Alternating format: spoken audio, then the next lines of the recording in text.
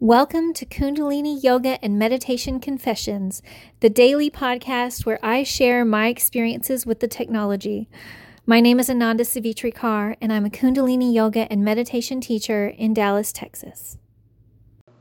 I spent today watching the Twin Flame Universe documentaries. I have a history of just being really open and struggling with boundaries in general.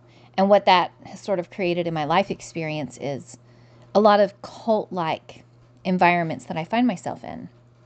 And the similarities between the Yogi Bhajan cult, or let's call it the Kundalini Yoga cult, because it can take different forms with different leaders like Guru Jagat, and then there are others who are still alive. It's really astounding how similar they are. And I'm actually just really grateful that the internet wasn't then what it is now, because I really think Yogi Bhajan would have exploited it a lot more the way that they do.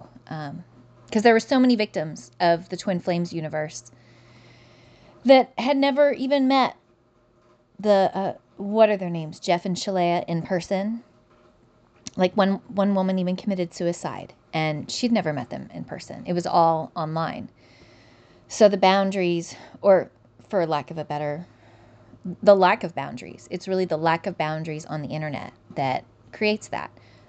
They're like superficial boundaries where you buy into the system. Anyway, I have so many thoughts on this. I haven't totally processed what I've watched, but it is very clear to me that Kundalini Yoga can be practiced in a class for sure, but it is practicing personally with the guidance of a major world religion as your stable base and connection to God that yields results. Because watching the documentary, I can see like they get a kernel of truth every once in a while, like the mirroring practice.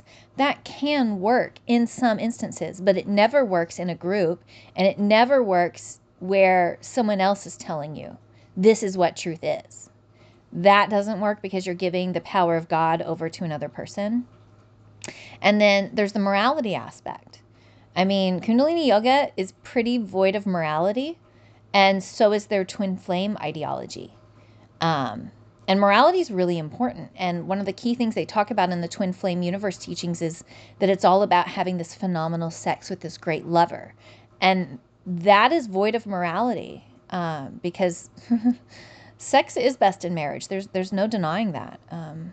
The security and the procreation that is required from sex for it to be a complete action is just totally absent from the Kundalini Yoga teachings. It's absent from the Twin Flame Universe teachings, and it's a really important thing.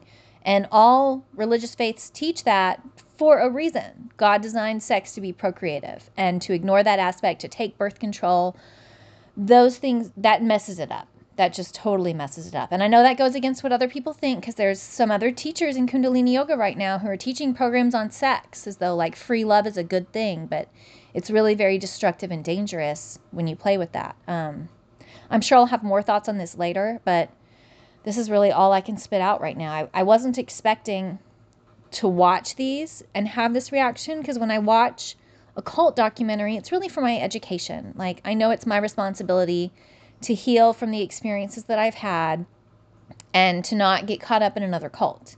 And I haven't been caught up in another cult in, I think it's about 4 years now. So that's a big deal for me. So yeah, I was just watching this for my education, but instead it's really opening up a lot of new stuff for me. So I'm sure I'll have more to say on this later, but that's really all I can say right now.